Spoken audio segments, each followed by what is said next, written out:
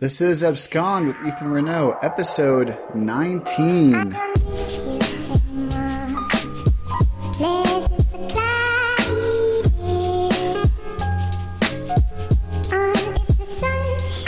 It is 11:58 p.m.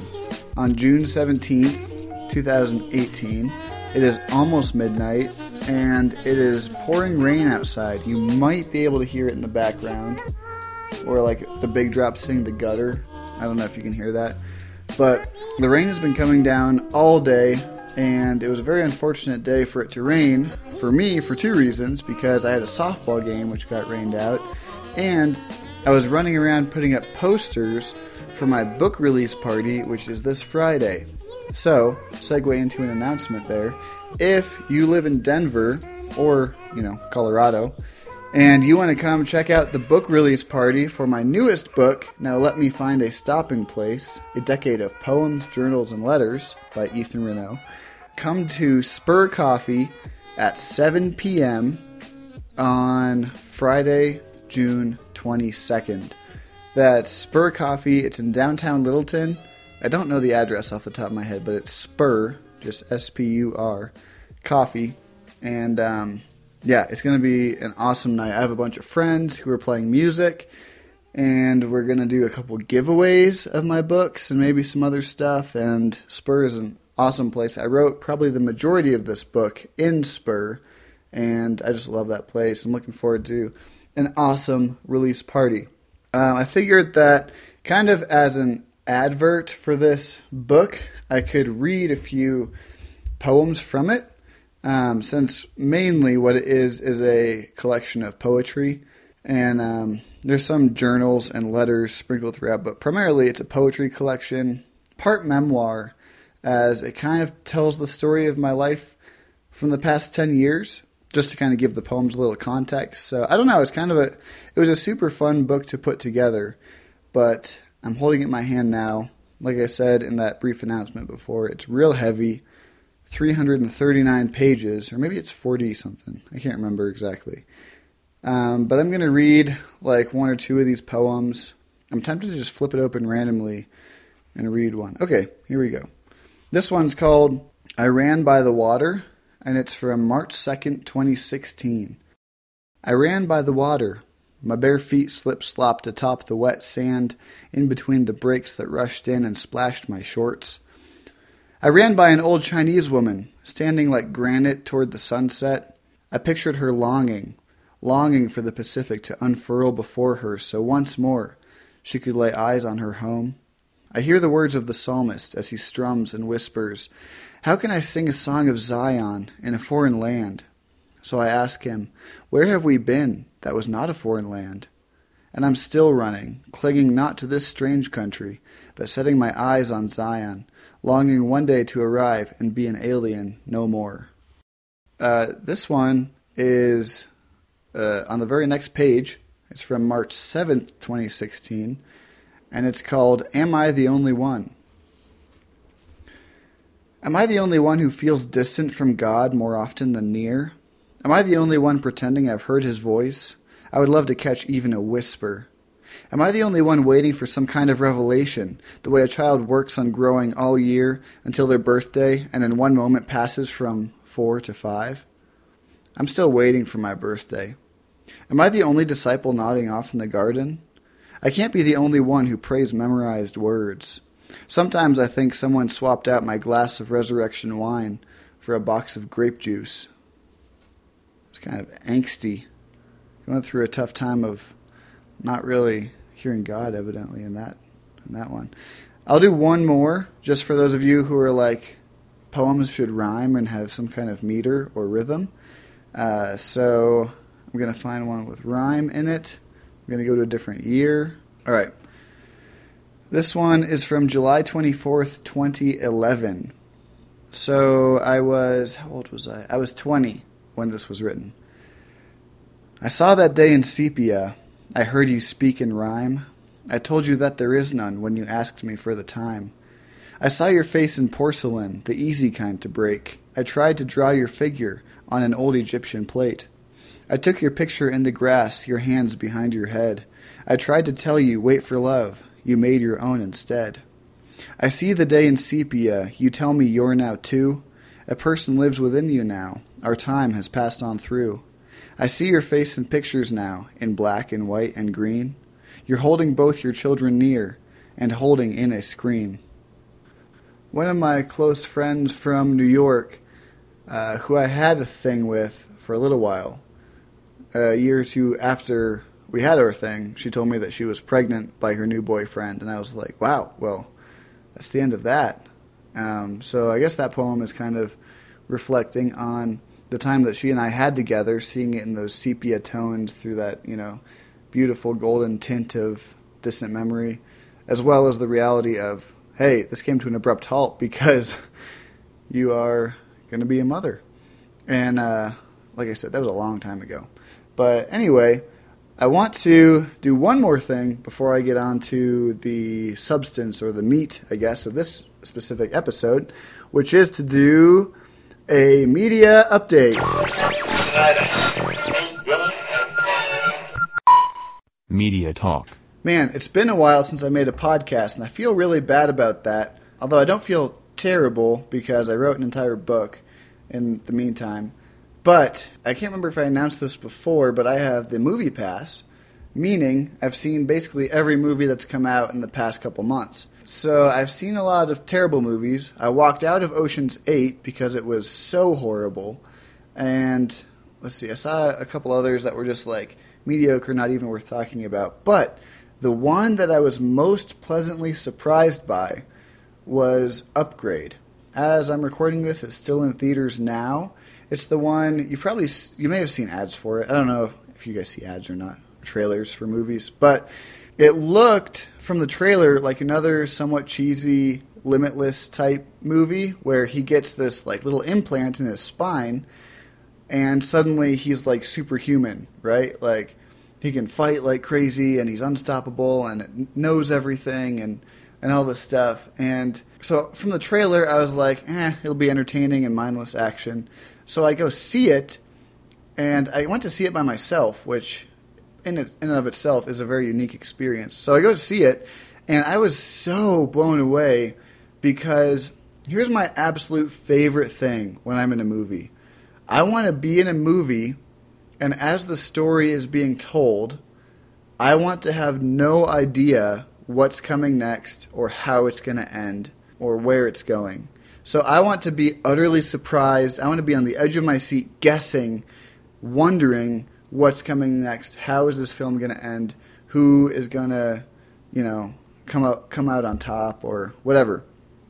I want to be absolutely in the moment, brought along with the pace of the film, and that is exactly what happens in Upgrade.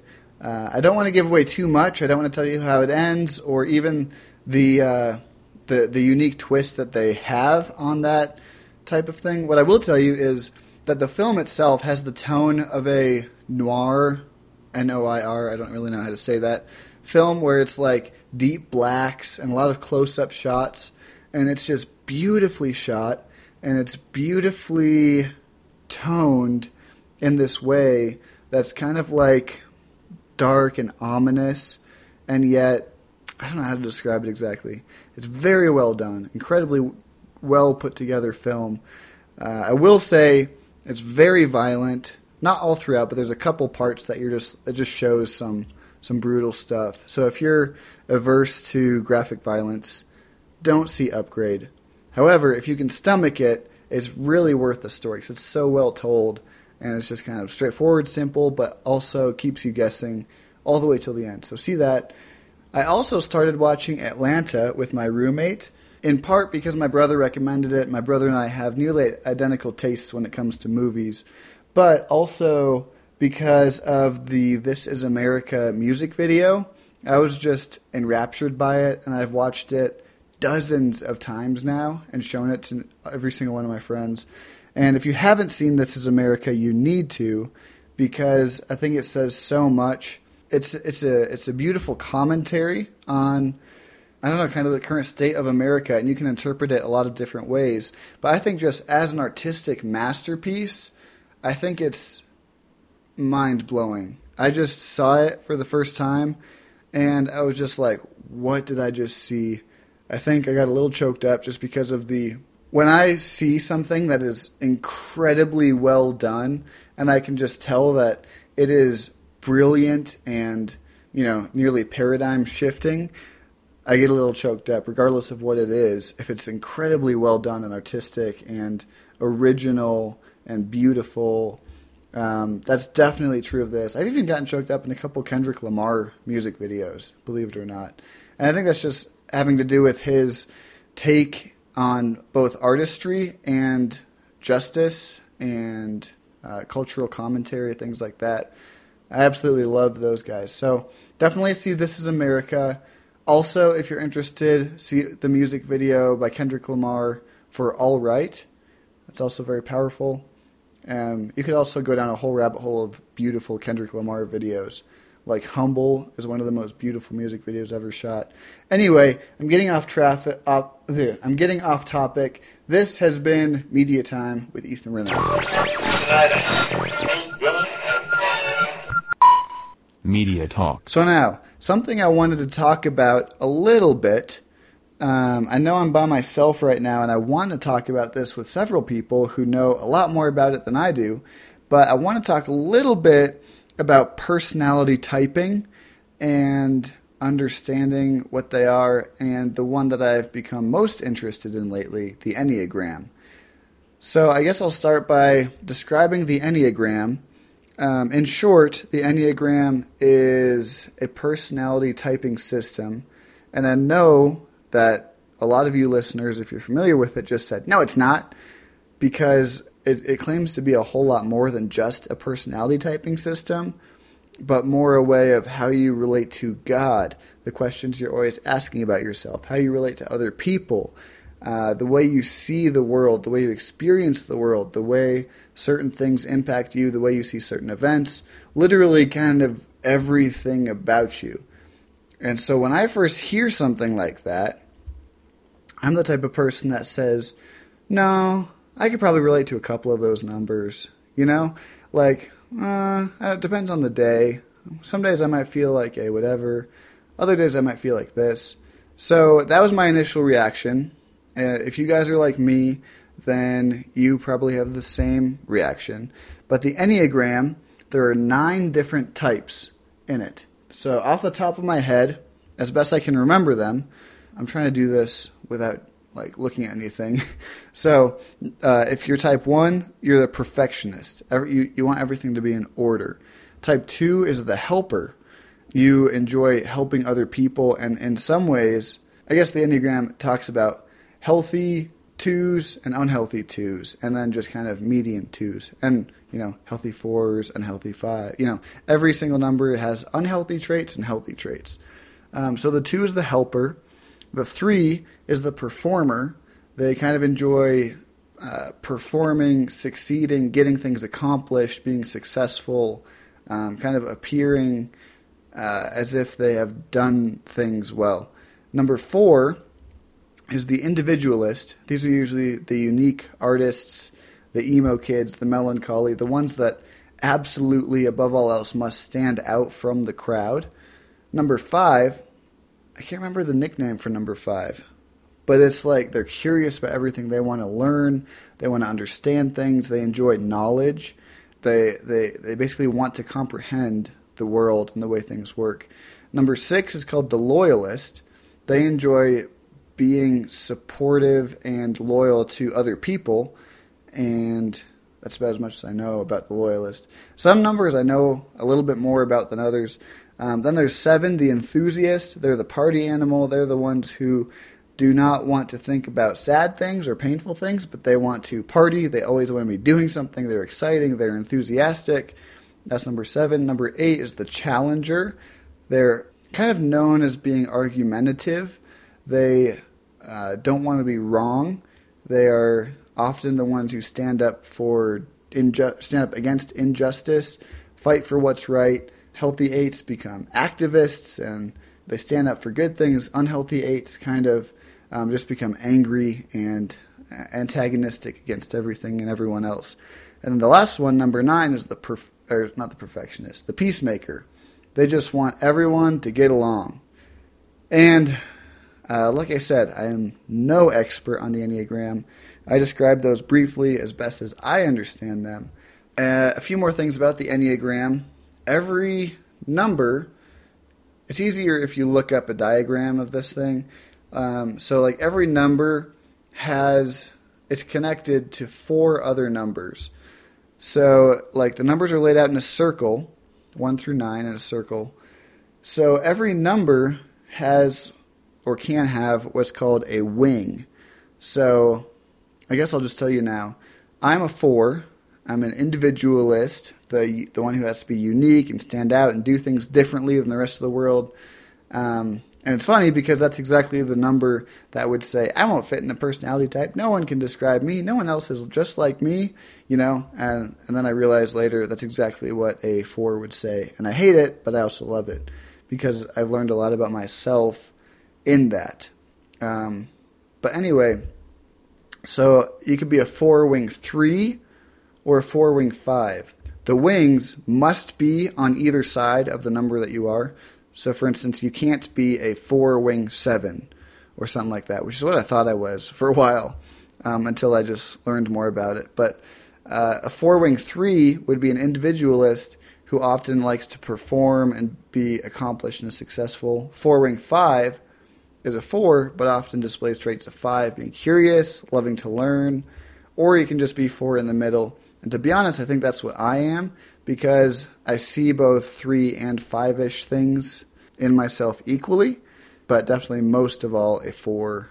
The other 2 numbers it's connected to are what's called a stress and security number. So if you're looking at this diagram, it looks like a crazy like ninja star type thing. And so there's little arrows, and one of those arrows is connected to what's called your stress number. The other one's what's called your security number. So your stress, basically, if you're a 4 and you're stressed or you don't feel comfortable, you're in a new situation, you just don't feel like yourself, you might bounce across to whatever number it touches, and that's you display traits of an unhealthy version of that number. And then your security number is basically when you're with your best friends, all your guards are down, you're completely secure, you're very comfortable, healthy. That's when you show traits of your security number, which is also usually across the spectrum.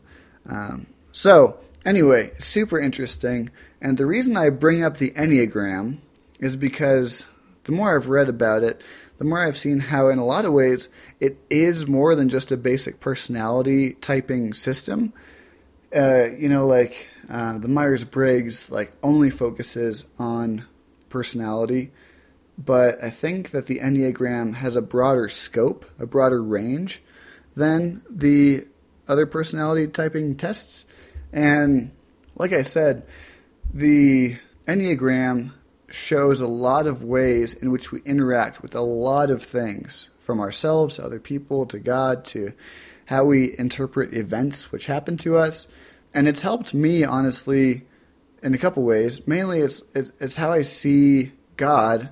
I've seen that He, as a 4, He made me unique and individual, and this is something 4s are always heavy on. And the thing that blows my mind is that He made me the way I am, and He gets me.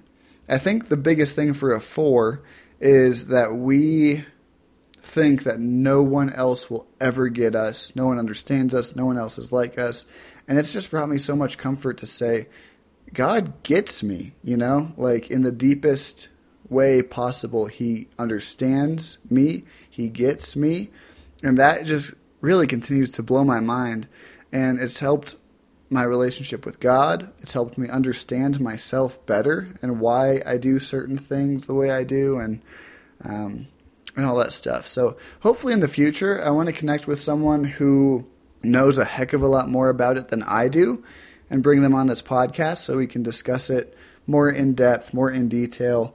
Hopefully I'm going to have my best friend Dave on this podcast again soon, because special shout out to Dave. Today, well now technically yesterday, was his birthday, June 17th. Happy birthday, Dave.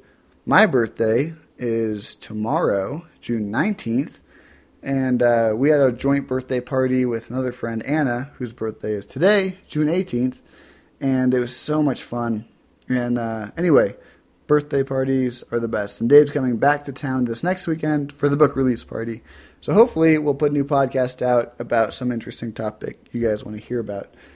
Anyway, the Enneagram. It's super interesting. I don't want to say too much about it by myself because I've read 2 books on it, but I still don't feel like I understand it or comprehend it fully. You know what I mean? It's very... In a lot of Christian circles, it's become ubiquitous. You kind of see it everywhere. But at the same time, it's very mysterious and hard to comprehend. A lot of people say if you can understand it or simplify it, then you don't understand it at all, and you're completely misrepresenting it because it's not simple or easy to comprehend. So it's super interesting. If you're like me, who's usually skeptical and averse to personality type stuff like that, then... maybe give it a try. Maybe the Enneagram's different. I always tell people when they ask me about my Myers-Briggs results, I think the most accurate way I described it is the test results I got, which was E000. Like the last 3 were all perfectly in the middle. I'm 100% an extrovert, so E. And the rest is like I was kind of in the middle. I can kind of bounce back and forth either way. So that one I'm kind of like, I don't know. It never really did it for me, but the Enneagram's interesting. Look into it if you're curious about it. And one aspect of the extrovert from the Myers-Briggs, which I think completely does apply to me, is the fact that extroverts are the type of people, typically, who will know a little bit about a lot of things, whereas introverts tend to know a lot about few things, or one big thing. It's like that... Who was the ancient Greek who said, I'm totally going to butcher this. It's like the hedgehog knows one big thing, but the fox knows many little things. Something like that. Anyway, I'm definitely more on the side of I want to know about everything that there is to know about in the world, but I don't necessarily have a PhD in any one thing specifically. That's kind of how my brain always operates.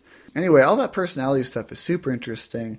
I'd love to hear your responses. I know I haven't said that much, and that's because I don't want to say a lot that I'm not super familiar with. But if you have questions, or if you do know a lot about the Enneagram or other personality types, or if I butchered something, or if I should have expounded on something else, let me know.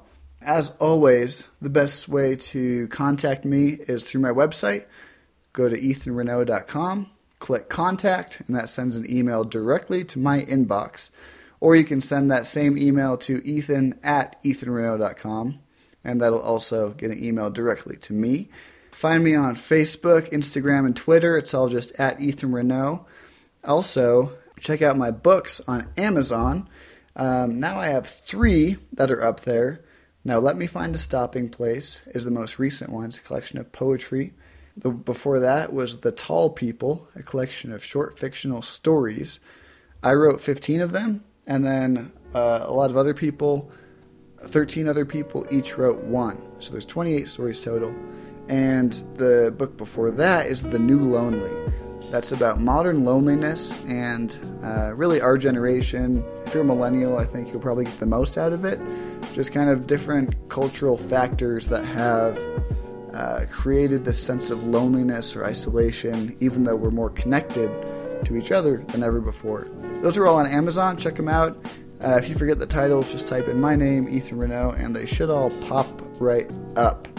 So thank you guys so much for listening. I know this was a very cursory survey-level introduction to the Enneagram and personality typing. I want to get more into it, but I also don't want to say things that I'm making up. So hopefully let me know what you think about this topic, and I'll definitely grab some other people and bring it back up in the future. Thank you guys for listening. You guys are the best. I will talk to you again soon. This has been Abscond with Ethan Renault, episode 19.